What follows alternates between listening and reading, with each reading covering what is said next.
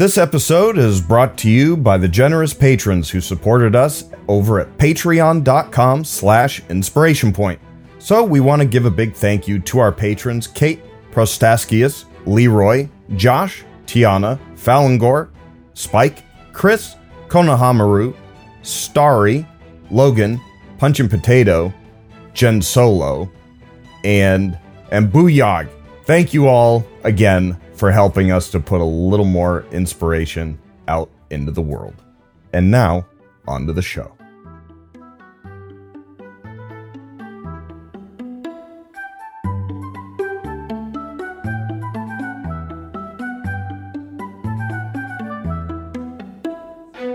Ladies and gentlemen, welcome back to a rainy day episode of Inspiration Point.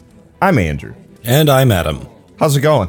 Good, although it's not raining around here where I am, which is too bad. I love that wet desert smell. Yeah, what is the wet desert? I feel like that's almost an oxymoron.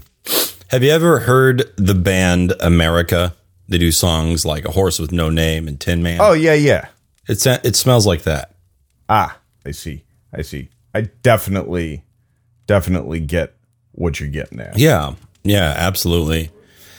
I've been getting into my more esoteric side lately, getting involved with the way things feel more than what they are, which has been a nice break from the more logic-driven content I typically teach. So I've been able to do painting again, and one of the exercises I gave my class was to create a color palette for a person that they know based on how they feel, which was kind of interesting. So, we've got one guy at our school who's like the rule guy, right? He's the enforcer. So he got like lots of grays and blacks and stuff. And he got like with like a little spot of blue or something, right? Interesting. And, whereas our principal got all these like purples, it was very sort of regal, little yellow compliments. The school counselor got all these bright springtime colors. I got some yours. I got like a lot of earth tones, like greens and browns. Oh, okay. Which I liked. I like that. But I got a variety. Like people saw me different ways, which was kind of cool. You ever think of somebody and think of them as a color? Like, do you associate people with colors? Just one. I can't say that I do. I mean, if somebody has mentioned to me that they have a favorite color, I feel like I can usually remember it. Like my wife's favorite color is usually orange. My daughter's favorite color is pink. That sort of thing. My favorite color actually fluctuates between white and green, but for whatever that's worth. I don't know if I've ever met anyone whose favorite color was white. I think I like that it. It's rare. I like how clean it feels, and like the I feel like it has a connection to possibilities. Like that like blank sheet of paper. Like you can do so much with white space. Where if you have a black space, it's pretty much completely occupied. Unless you're using like a thick pigment or something. But typically, if you're a kid and somebody hands you a sheet of black construction paper and says, "Here, color with crayons on this," like you're not expecting any results, right? My favorite color is black. Isn't that funny? Yes, it is. That's what we represent, right? The two sides of the crazy coin. You are the yin to my yang. I guess so. I forget which one's which, but you're probably right. Or left. I mean, depending on which way you turn the circle, right? Anyway, things are going well. I'm having a good time. I went to my boss and I said, "Look, I'm starting to fall in love with art again. I'm starting to get more in touch with like who I think I am, and maybe I don't want to teach government anymore." fully support that.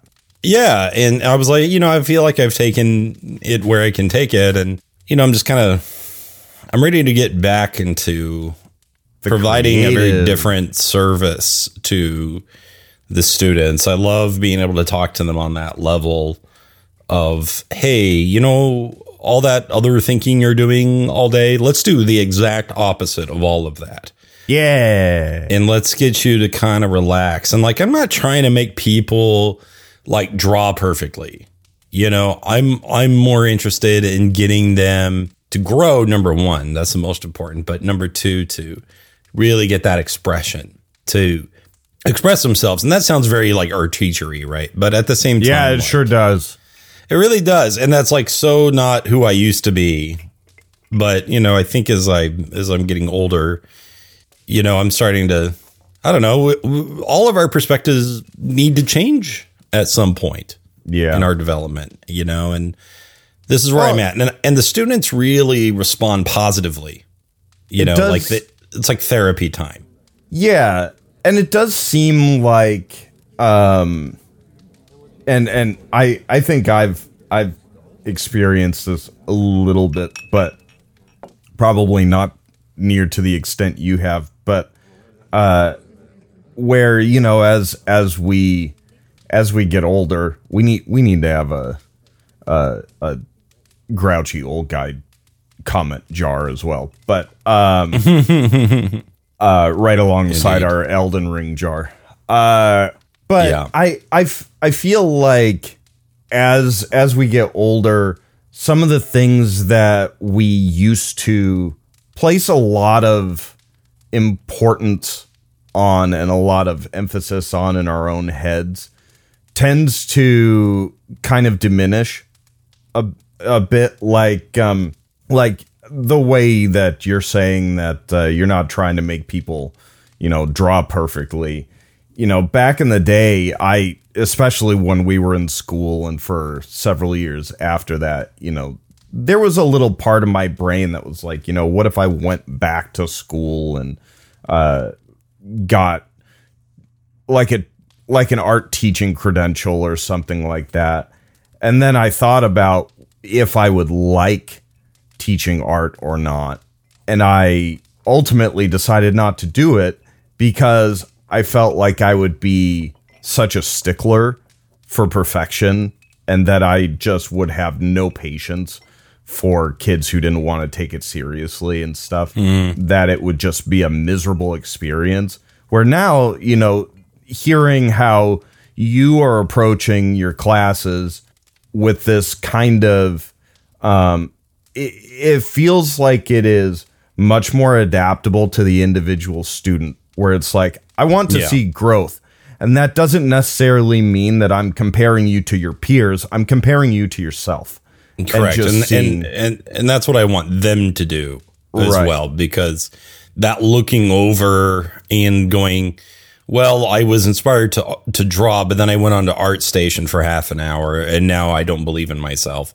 Yep. You know that feeling. Oh, definitely. And so that's something I really want kids to get away from. Some of the more emotional moments I've had in class has been with students that are actually high performing, high achieving students who are always high strung because perfection is demanded at home. And perhaps to the extent that I wouldn't say is pushing you to somewhere ultimately positive. Yeah. Because I've seen a lot of kids that have been extremely successful in school burn out early in college, or just entirely crash and burn. And you just can't whip your kids into happiness. In fact, you will probably wind up doing the opposite. We tend as parents to rule based on our own fears. And as teachers, I think we do that as well. Everything that we're making them do is for their good, at least we hope so, and it's for their survival. But sometimes that can come at the cost of the soul. And that is something that also needs to be cultivated. But it's much, much harder to quantify that, which is why they don't have soul health as one of the state exams. Oh man, wouldn't that be something? Yeah, it would be something. But I think at this point they're starting to get to, a lot of them are finally starting to wrap their head around, I don't have to be perfect. And that is the main goal. And I have a lot of starter students that just fuss and fuss and fuss. I'm not perfect. I'm not as good as these people. It's like, just let go, man. Yep. Just let go of that. It's hard to do. Yeah. Yeah, it is hard to do. It is hard to do. And, I don't know exactly what's going on at home, but I know it's not always sunshine and rainbows. Oh, sure. And it's, it's like that Pink Floyd lyric, let me put all my fears into you. This is something that we do. And anyway, I guess that's the inspiration point I've had kind of this week, just thinking about. Yeah. I think about secret ingredient all the time. I find I'm thinking about it more and more, just as part of the day job. And maybe it's the new meds or something, but hey. I feel really in touch with that side of myself. That, and for what it's worth, because I know that medication for mental health and well-being and stuff can come with a little bit of stigma, and especially in certain circles and whatnot. So to anyone out there who might be struggling with depression or going through struggles like that, where you anxiety, and anything going on in your head where it feels like things are just maybe not quite right or where you would like them to be, go get help. There's nothing wrong with it, and seeking out help can make a massive difference in your life. So, take that for what it's worth. I want to echo that a little bit and say I don't mind being upfront with anyone who's listening to this show. I needed to get help, and I went and I got it. And I'm on a couple of different things right now, and I find them to be tremendously helpful. Yeah. In a way that I can't believe I waited this long. I hear that from a lot of people who are helped by these kinds of medications. Like, especially once you find not only the right thing, but the right dosage, and it just fits. Holy moly, the difference it can make is really incredible. Yeah, you don't necessarily have to live with all that misery. Neither one of us are mental health experts, but not by a long shot. But we can just say, hey, in this space you are understood and safe and all that good stuff, and we feel for you. And like I say, I don't mind sharing that about myself. Yeah, if that's helpful to anyone. With and I've mentioned this a few times before, but I deal with ADD and that sort of thing, and as well as fatigue issues that I'll feel my energy will feel sapped. Even if I get a good solid 8 hours, I'm like exhausted within being awake for like 3 or 4. I'm already ready to just sack out again. Finding the right medication for that, to be able to just keep me going all day, and to have the energy that it seems like everyone else just naturally has is, it blows my mind. And it's easy, we all, and this actually applies to RPGs in a lot of ways. The way that we as individuals, which is, using a plural to refer to a singular, but,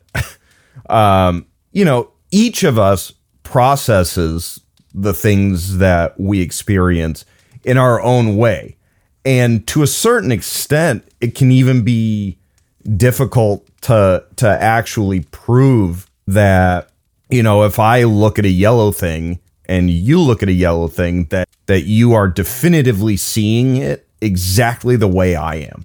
Yeah. You know, like I've heard that before. Yeah. It's a brain bending thing to think about, but you know, it at least goes so far as to say that, you know, even if we are all experiencing the same event or the same thing, you know, sitting at the same game table, if I'm sitting there and your students are sitting there as well, and you're narrating to us, and we're not all just looking at a screen or something, you're actually describing something to us, the image that's popping up in my head that I'm creating is not necessarily, or almost definitely, not going to be a match to what the person across the table from me is imagining, even though we're both hearing the same words come from you, which is, it's a fascinating thing to think about. And well, also our memory of those things can be wildly different and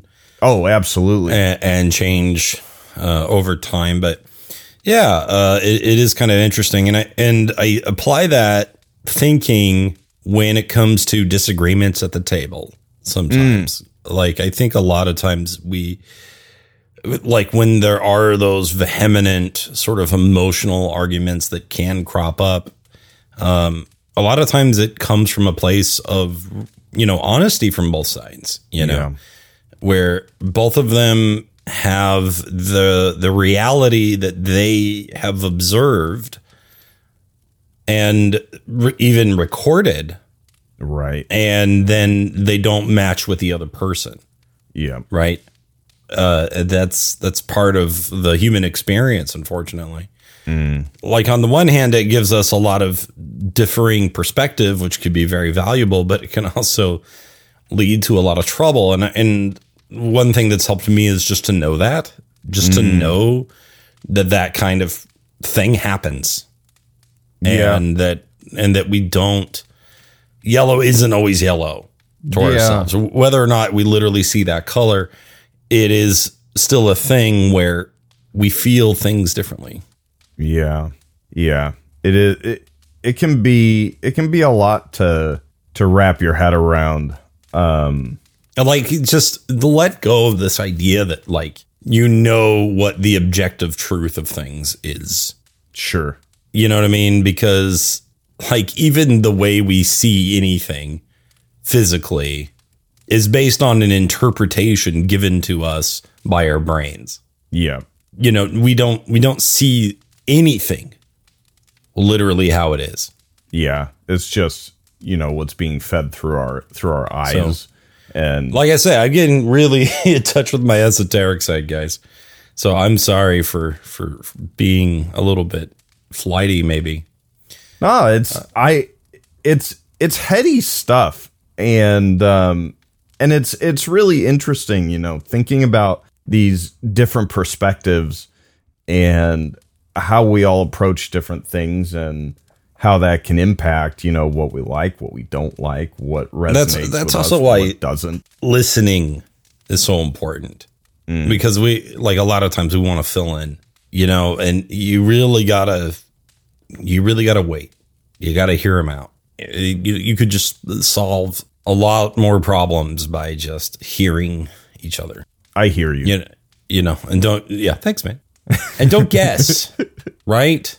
And don't hint and expect to be guessed. Oh. These are things that will lead to disaster, weeping, wailing, and gnashing of teeth. All three of which are to be avoided. To be avoided, indeed. So tonight it is your topic, my dude. What do you got for us? So one of the challenges that all teachers have is to draw meaningful questions out of students. Oh. If you stand up and you say, "Does anyone have questions?" Nope. Shut down, right? Yep. That's not the right way to do things. So I was watching another teacher do this, and she did a thing where she asked everyone the question, like, what do you know about this topic? And gave everybody a sticky note, and we all put it up on the wall. And then she said, you know, what is something you would like to know about this topic? Or, you know, what questions do you have about it? And then we were able to write that down and put that up on the wall. And then she was going through and answering the questions that were on the wall, right? And just doing it one by one. Well, I thought that's a great technique.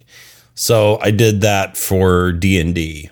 Yeah. On a day where I was feeling like I just want to improvise. I don't want to read a slide or anything today. And so I just had them do that. So I have some questions. I know we've done like a question episode like this before, and it wasn't even that long ago, but I have more of them. And I thought, let's try to do something that you and I are both bad at, which is to answer something succinctly and quickly.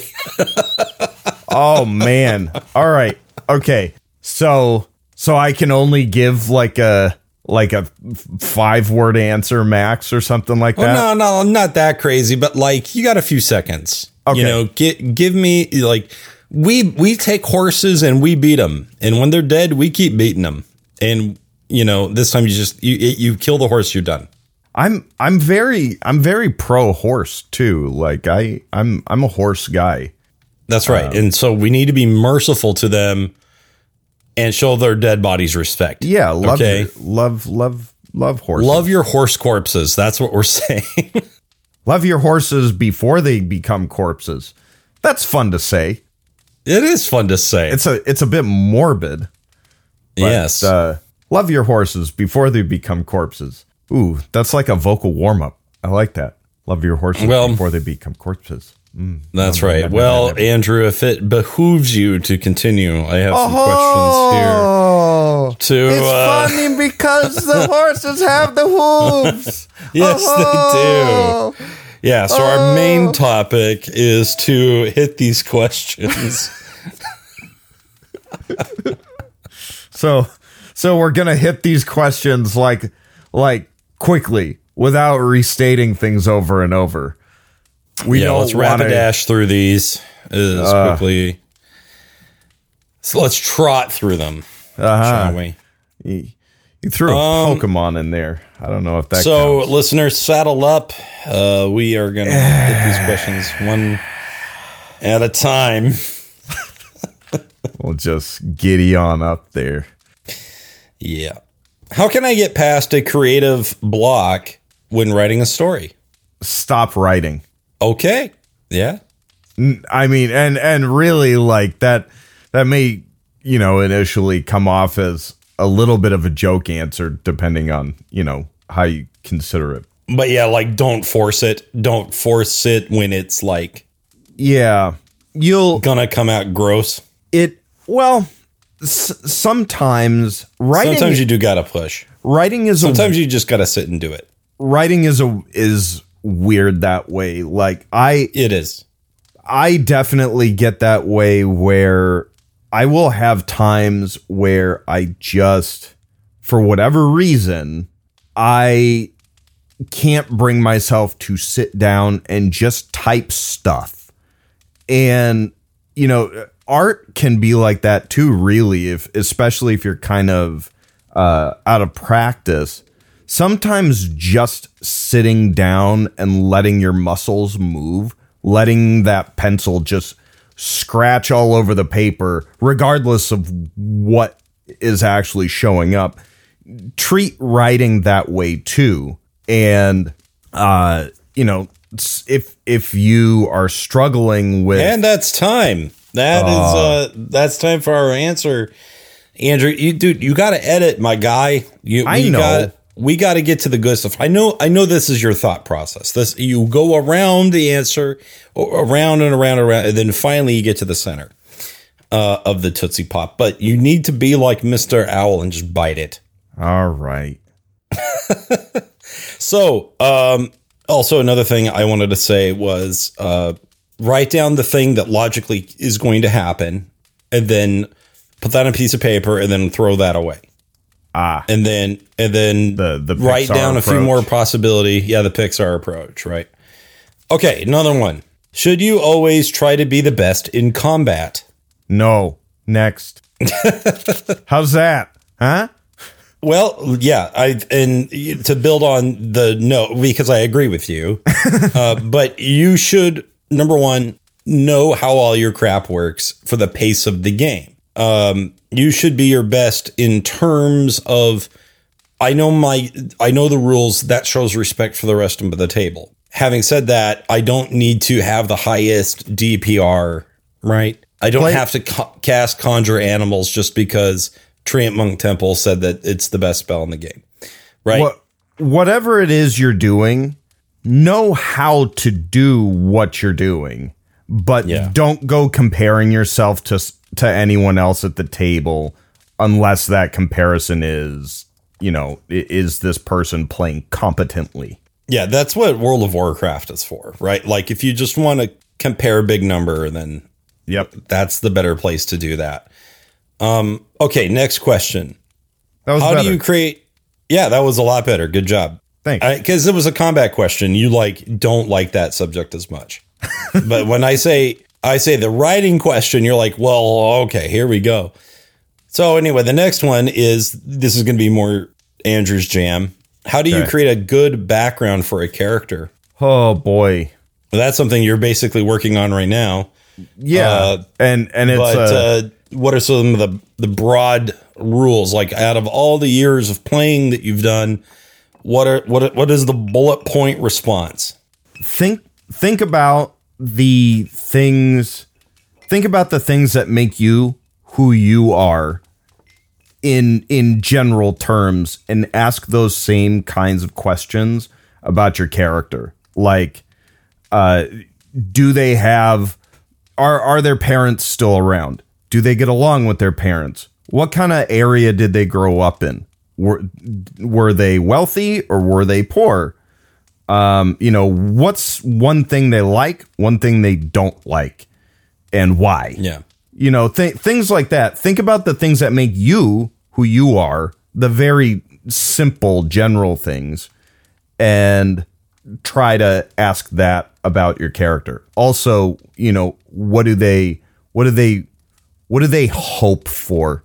That's a good one. Like, what's a dream or a special goal they have? That can always help you with driving things. Yeah, I think when I approach 5th edition and hit the book, I actually like to do background first a lot of times.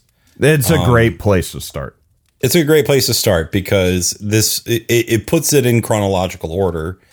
It also, I guess technically you're a race first before you're one of those, but sure. Also, it gives you 2 skills right away, which can be redundant with your class.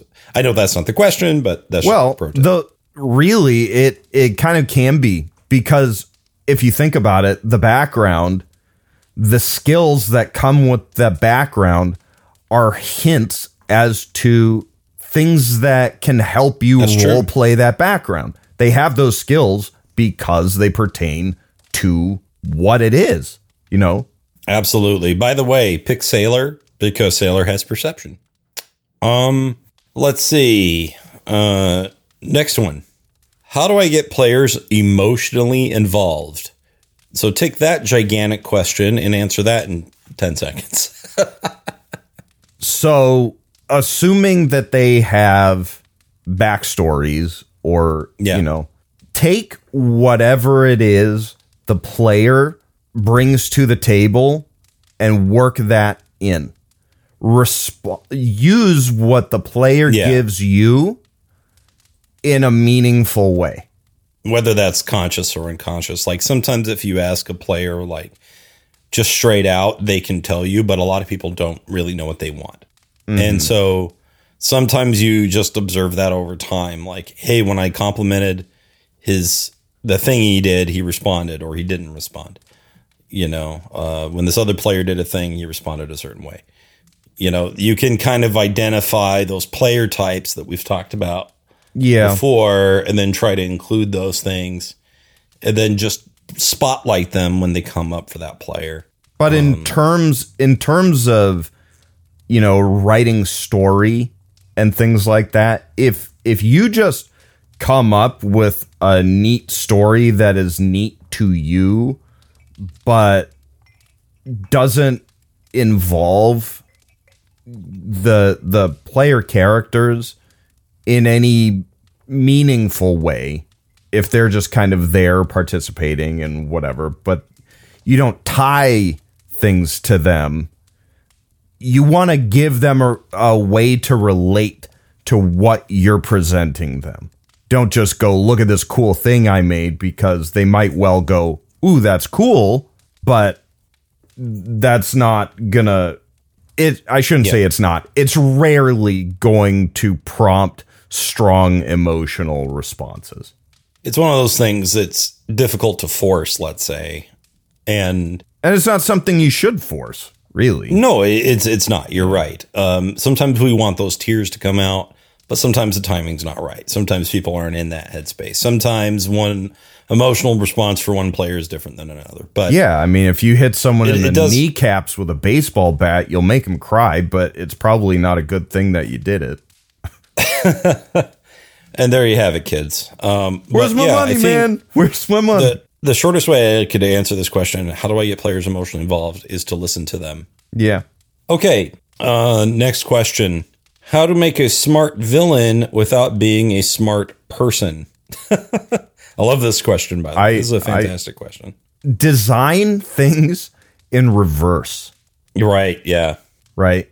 Like start assuming that the villain has achieved their goal, and then just basically play connect the dots or fill in the blanks and go, okay, 6 months from where the campaign is now, he's taken over the world and he's a sorcerer and he's got mommy issues. So how could he have gotten from where he is now to then? And just start filling in the blanks and try to then work in what everyone else is doing and how the villain would respond to those things. One other trick, by the way, that's a good piece of advice. Thanks. But one other thing I would add is make your villain not talk that much. Oh yeah, having them, or just have them off screen. Have them off screen. Have a subordinate be the dumb one for them. Yeah, that might be good. Because if you aren't smart, and hey, I've definitely been that guy more times than I care to admit. If you are the mouthpiece for this person that's supposed to be a genius, sooner or later, you're gonna run into a disconnect. You're gonna go, well, what I just said there was dumb, but imagine him saying it much more eloquently, or, Correct. Something like that. But what you really ought to do is actually similar to how you can play with elements of fear and getting those kinds of reactions too, by basically letting the players' heads fill in all the gaps on their own. So hint at things, suggest at things, and let them go figure it out. Jesus, how's he coming up with all that? Oh, I don't know. So I kind of did this a little bit in last night's game, where you guys got in contact with a character that was meant to be very, very intelligent. Right. And I don't consider myself as intelligent as this character is meant to be.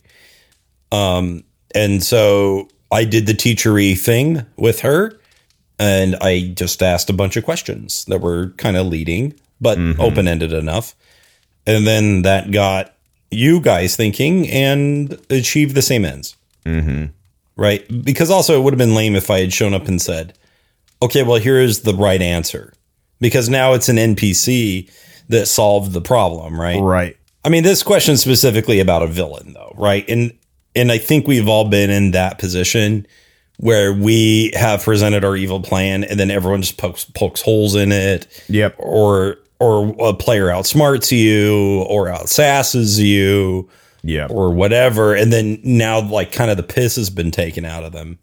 Yeah. You know, that's the feeling that this person, you know, wants to avoid. And it can be a difficult thing. And I would just say, if you're not confident in your wit, then minimize dialogue and allow actions to speak instead.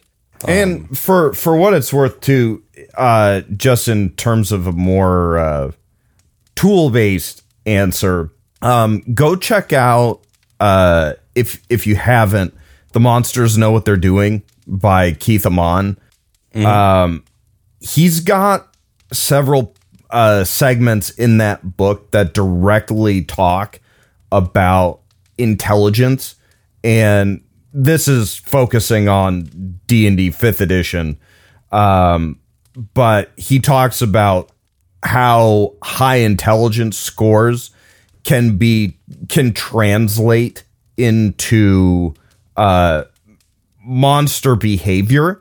And generally, when you're talking about monsters that have extremely high intelligence, those are going to be your big bads or something similar, large scale challenges where there's a mental aspect to them. And The Monsters Know What They're Doing presents at least several approaches to how you can kind of manifest and represent that high intelligence in terms of mechanics, which might be something that some of you out there might feel more comfortable with. One last pro tip I'll throw in there is the villain who is intelligent is not typically going to put themselves in arm's reach. They're not going to put themselves in danger. Right. The smartest character, or at least villain, in all of Marvel Comics is probably Doctor Doom. And I don't know how many people have actually ever spoken to Doctor Doom face to face, because he always has Doom bots for everything. And they're the ones always talking to people. Smart. Yeah, he doesn't. Proxies. He doesn't. Yeah, he uses proxies. He doesn't give himself the opportunity to get killed. Yeah. So anyway, next question. Ready? Ready. How to run a module? Don't. No. Yeah, agreed. Running a module, there are different approaches to it. Quite honestly, I would first recommend Dragna Carta, who I hugely respect. If any of you haven't heard of him, he's the GM behind the Twice Bitten podcast that actually wrapped up just a little while ago, and it's a big playthrough of Curse of Strahd. He's a genius when it comes to that campaign. Anyway, I'm just establishing his bona fides, okay? He does a lot of writing for a website called flutesloot.com, and he actually put up an article over there a little while back that answers this question specifically, that breaks down how to approach a new module and how to kind of process what's there.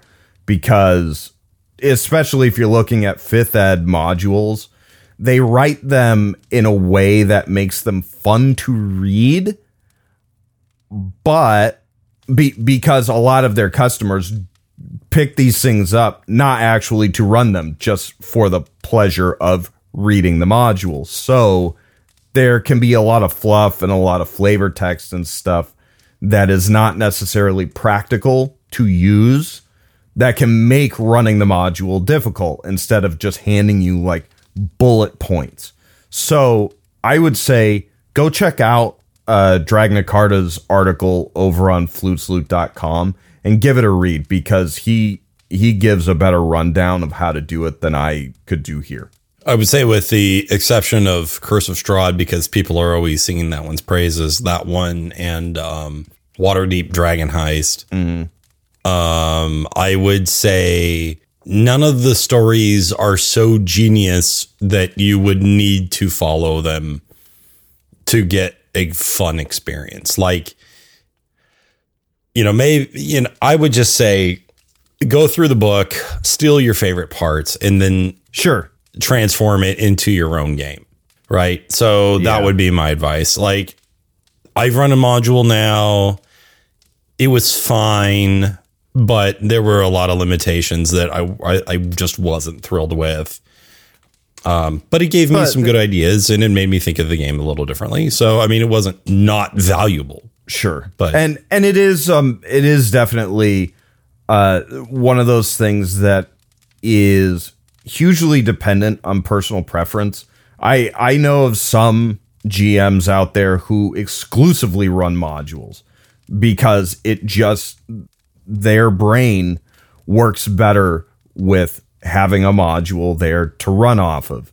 But I would definitely say at least as a baseline rule, read through it before you try to run it. Read through the whole thing. You don't have to memorize all of it, but have a good understanding of what's there and what the module is trying to do. I kind of be familiar with the roadmap. Yeah, and that'll make some of your own decision making a little easier. You'll then have an idea of, oh, I want to keep this thing, I want to get rid of this thing.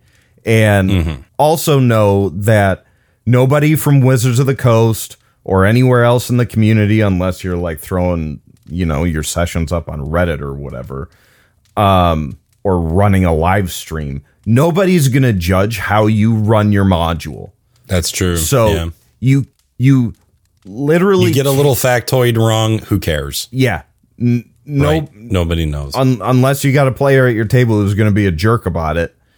It's run it how you want to run it, and don't worry about anything else. Don't go comparing yourself to other GMs. Kind of like what we were talking about with Adam's art class. Just do your thing and have fun. How do I develop a civilization? Pick up Spectacular Settlements. And there it is. Got to get that plug. That's not a bad way to start, though. I mean, but I think the advice I gave was to start zoomed in and then slowly zoom out, and don't develop everything beforehand. I think I want to start with where the gameplay is going to happen, what the major gameplay features are going to be, and what is the main story you want to tell, and just start with what is this street that I'm on, and then slowly develop outwards. That's the method I like. I might personally disagree on that, if only because I don't think that necessarily, and to be fair, I also don't think that Spectacular Settlements really addresses what this question is. Developing a civilization, especially if it's like an ancient civilization or something like that, if it's something that's been around a while versus something that's new, it takes taking a look at history.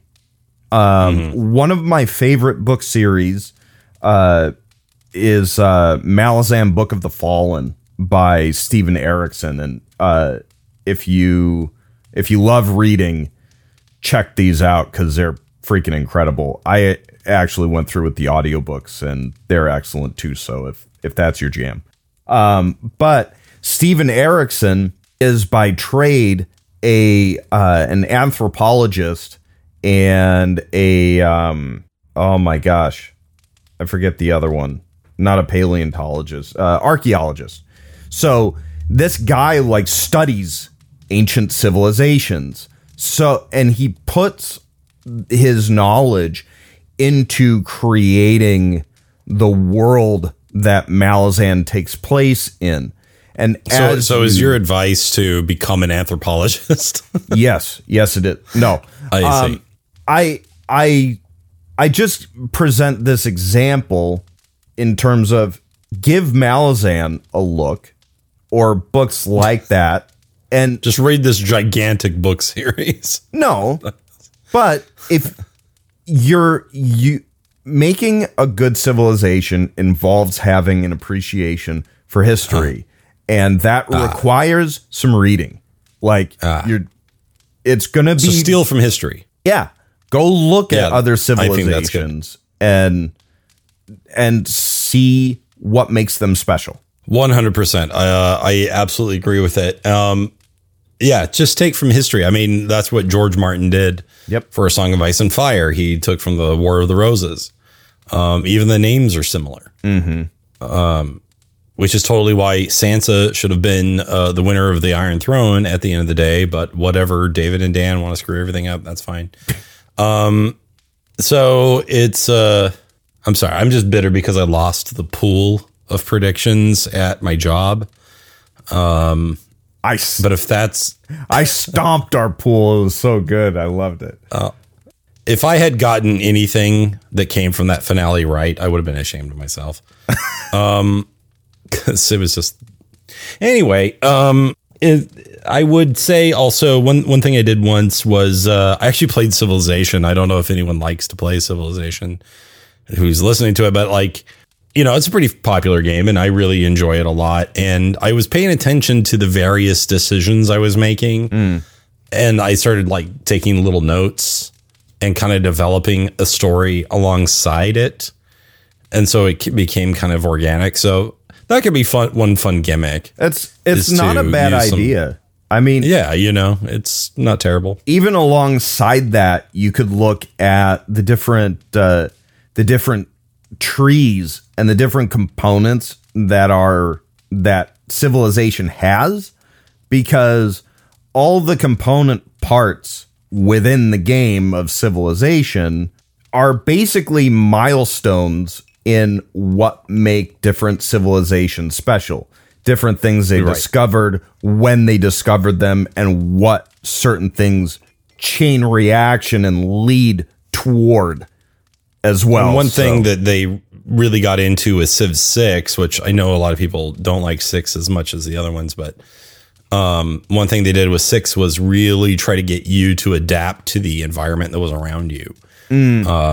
So instead of just like always rushing Great Library, first of all, like you would, you know, you would try to get these adjacency bonuses and go, well, there's trees around here and there's grapes over here and there's a patch of desert. What's the best that I can do with that? And that would give you kind of this creative jumping off point to like, why would this civilization be into this kind of thing? Well, because they had this resource or they didn't have this other one. And these were their neighbors and that's how it was influenced. But one warning I would give to everyone is, you know, this is something we've said before, is avoid burnout. If you try to fully flesh out everything before session 1 begins, it's a recipe for disaster. Right. Unless you just happen to have one of those personalities, right? But for the most part, I would keep things pretty broad. This could actually be one situation in which using a module or at least a campaign setting that already exists as a starting point can be helpful, because then you already have, you know, maps, geography, maybe some world history to work off of. And then you could go, okay, if my made up civilization starts here on the map, there are these resources around. I've already got some information to work with. And that kind of helps give you some parameters that will make creating this sort of thing easier. But, you know, also to whoever asked this question, making a civilization, especially a believable, realistic feeling civilization, is a lot of work. You are staring down the barrel of something that is inherently complex. So don't expect to do it quickly, especially if you want to do it well. Give it time, take bite-sized chunks out of it, and, you know, be patient. But also, your players aren't even interested in every little detail that is about this civilization. Just stick to the best beats. Play the hits. The next thing I'm going to say is how to make spells. That's the question. How to make spells. How to make spells. Well, look at the spells that exist and first ask yourself, does the spell that I'm thinking about making need to exist? Because D&D specifically already has a boatload of spells. And they cover a wide range of things. Not all things, by all means, it's not comprehensive. So your first piece of advice is to convince yourself this is not a necessary exercise. Or rather, make sure that what you want to create is necessary. Then try to find something that's kind of similar, that functions sort of like what you're imagining, and build off of that. And then use spells of a similar level as a point of reference if your spell does damage or things like that.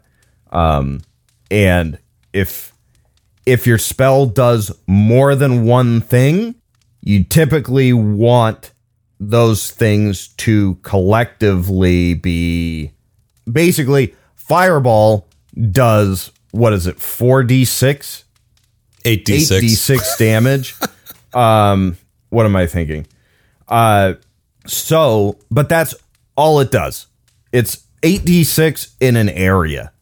But if it was like, oh, I want a fire spell that also can stun or something like that, you probably want to cut that damage down, assuming it's going to be the same kind of level. You want to balance out what the gains are based on what you can typically expect from a spell of equal level.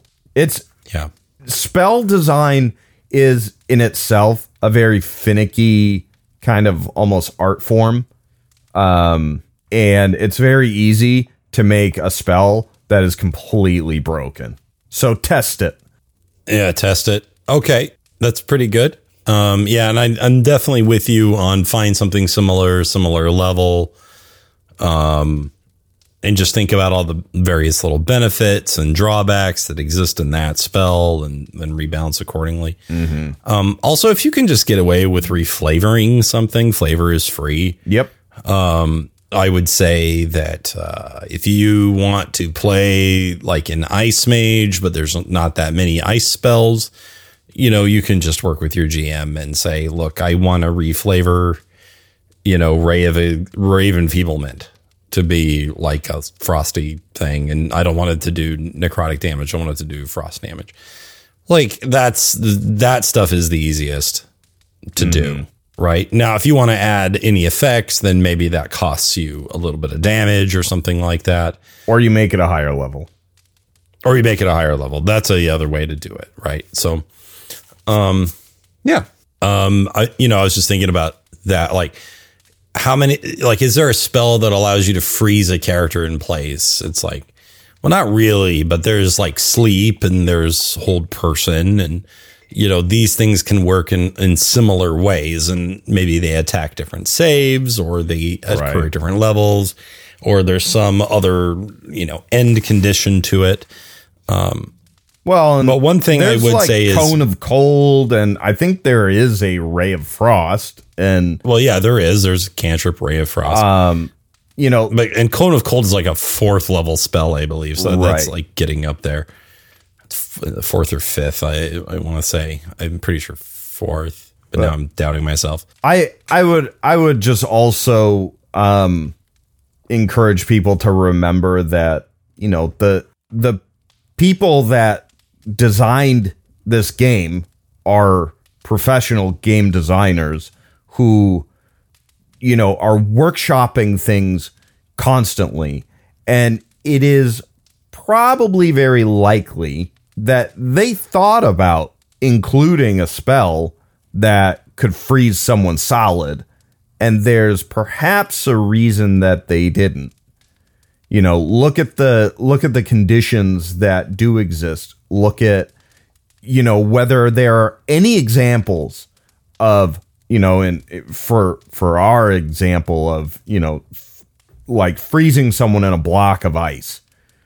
You know, look around and see if there's anything that could like straight up imprison somebody in something that they can't get out of. Chances are there's not much of it. And that might be for a good reason. That's true, you know. So I would, to that end, also say, don't start homebrewing too much until you know what the game already does. Yep. Right? Because I've seen things. Even recently, I've seen players just go, "Oh, this thing gives you this huge buff," and I'm just like, "You just ruined your game." Yep. Like, it's just a disaster, and it just comes from a place of I don't want to learn, so I'm just going to make everything up. Yeah. Which is lazy. Okay. The next thing I'm going to say is, or the next question is, punishing players in game. This is a harsh question. So take your belt off and just whack them. Just beat them around the head and neck with Just a broken bottle. That's right. Yeah. This is I don't like. it's a difficult premise because there's punishing your players and there's providing consequences to the characters and their actions.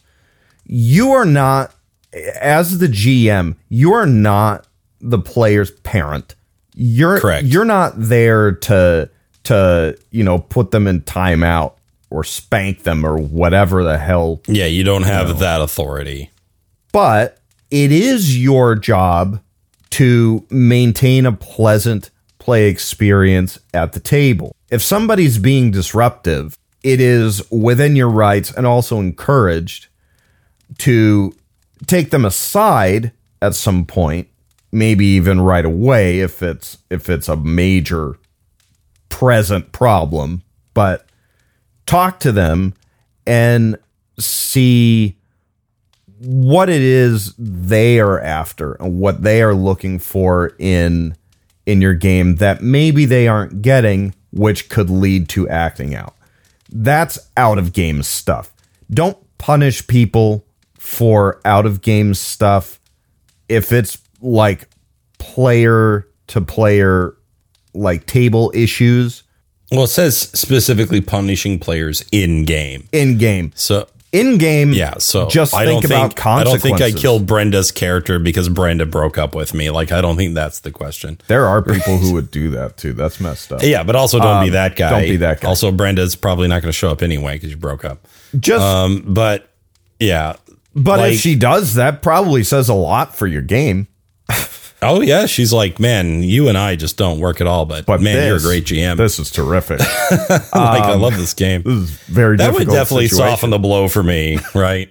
Like, that would definitely be. Or make it worse. Yeah, I really wish you'd just leave. Not well, as long as she's not like dating the paladin, right? You know, that'd be rough. Sorry, the bard finally did get to me. This is going to a weird place. I will say, can I throw in something too? Yeah. Like, I totally agree with you that like you can't spank them, right? Like that's gonna give a bad taste in the mouth.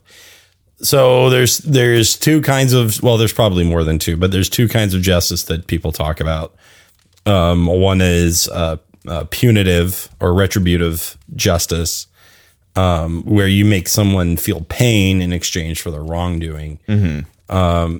And the other one is restorative, where we try to make the offender and the offended sort of whole by bringing them to an understanding. And I think that we really want to go more for that second thing, right? In like characters in game can beat each other with stripes, but we can't do that to players in a sort of parental overseeing way. Right. What we need to do sometimes is even stop the game. Yep. And, call out certain behavior, or we need to take people aside or whatever it is we need to do. And then we need to solve that problem. But if you're talking about like, oh, the rogue, got caught stealing, then just let the natural, order of things occur, right? That's fine. That the rogue should be cool with that, and if they're not, then fine. You get a new player. So, that's what I would say. Something else to consider is session 0, and we've had an episode about this idea too. Is all about setting expectations. Before you start playing, make sure that everyone at the table understands that you are playing a cooperative game. And unless you actively decide otherwise, there's no place for certain kinds of behavior. You're going to treat each other as players respectfully. You lay down rules like no stealing. If you're the rogue, no stealing from other players, or, basic guidelines of etiquette and decency, things that may seem like they shouldn't need to be said, but they do. Sometimes they do. Yeah, you might be surprised. I mean, well, I won't get too much into it because I want to move on to the next question. Yeah, but you're right. Let's just say that. Okay. How do you improvise when you're bad at improvising? Well, how do you improve anything, Andrew? Well, the same way you get to Carnegie Hall, right? Yeah, practice. All right, next question.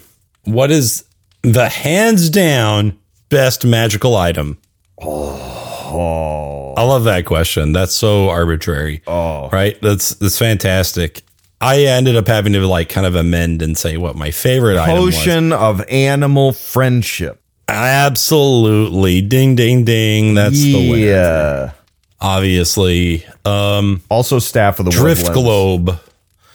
Globe. Yeah, Staff of the Woodlands is pretty good. I woke up horses. That's all I needed. Is that your pick, Andrew? Is that your pick, the Staff of the Woodlands?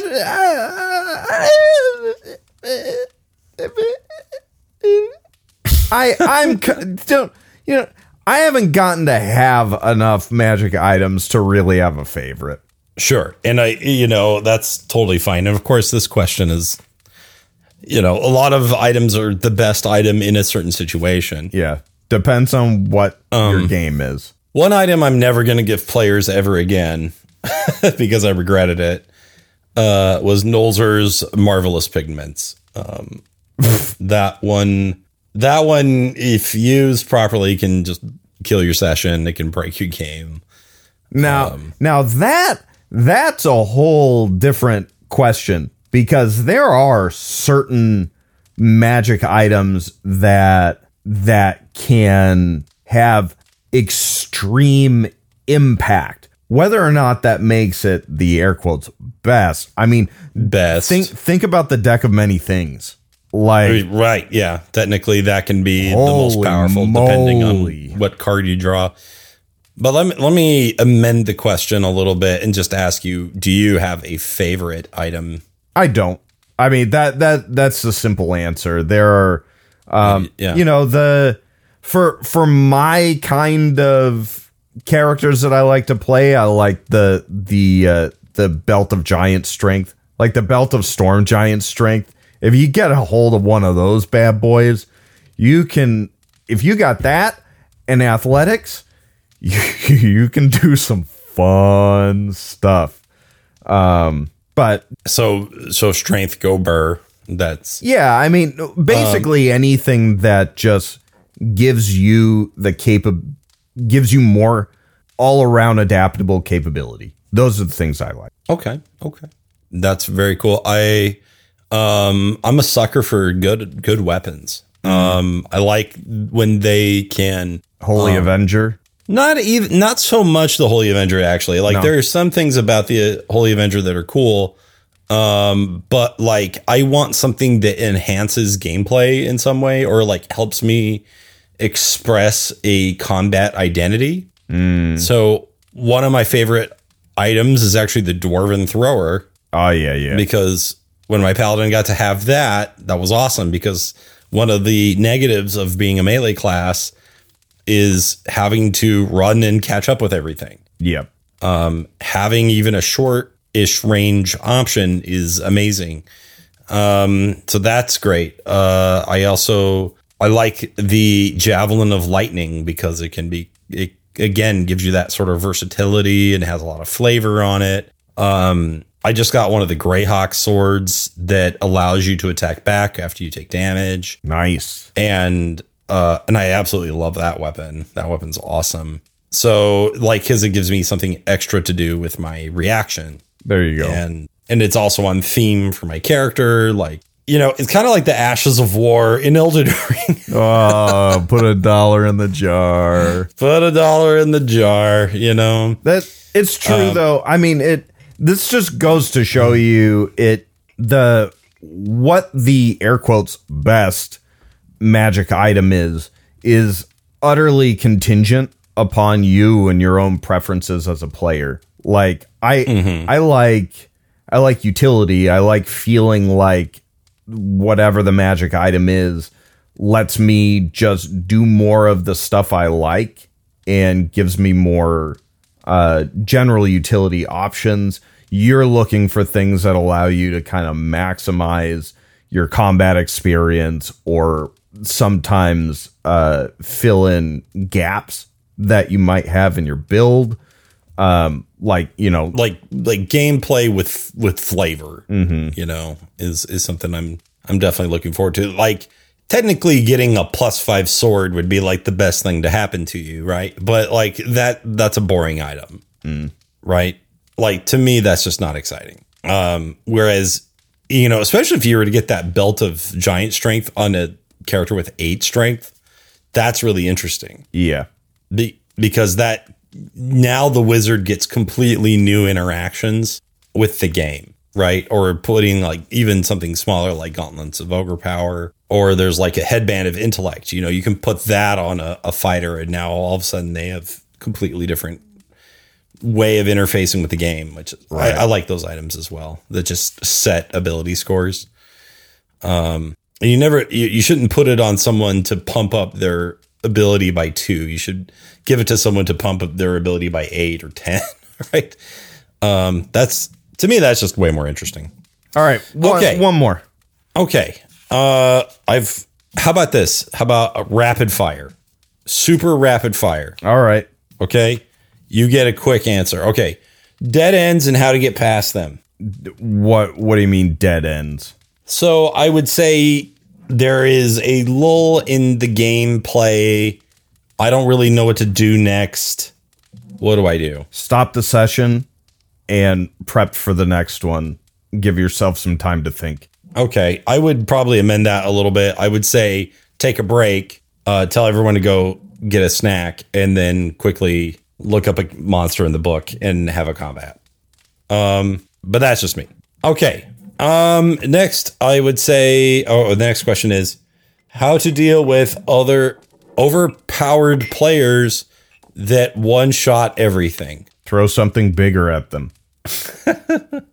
They won't one-shot a Tarask. No, sir. I mean, that is one way of solving it. Just murder them. Give your monsters more hit points. Almost every character has a counter. Yeah. There's... in the campaign I'm in, I was just shutting down most things with either banish or hold monster. Then we had an encounter where their saves were super high, or they had legendary resistances, or had some other effect that made that kind of shutdown impossible, or at least not easy up front. Right? There's a lot of counterplay in Dungeons and Dragons if you know where to look. Also, if your players keep one-shotting things, play, and I'm sorry, but play the monster better. There's also go pick up the monsters, know what they're doing, read it, and understand how to effectively use the environment. Also, just read beyond the stat block too. Actually read the bio, because a lot of times they give you great advice on how to play that monster. Yeah. And what their sort of personality is. And that usually plays into things like their ability scores. But most of the time, you're right. We just make the monster show up and then it runs at the players and then it dies. And then we wonder why. Right. Right. Why is this Mind Flayer such a high CR? I did one attack and then I got murdered. It's like, well, because you didn't play a character that had 18 intelligence, right? Right. Okay. Next question. This is a good one that you've answered a lot in the past. How often should I use checks?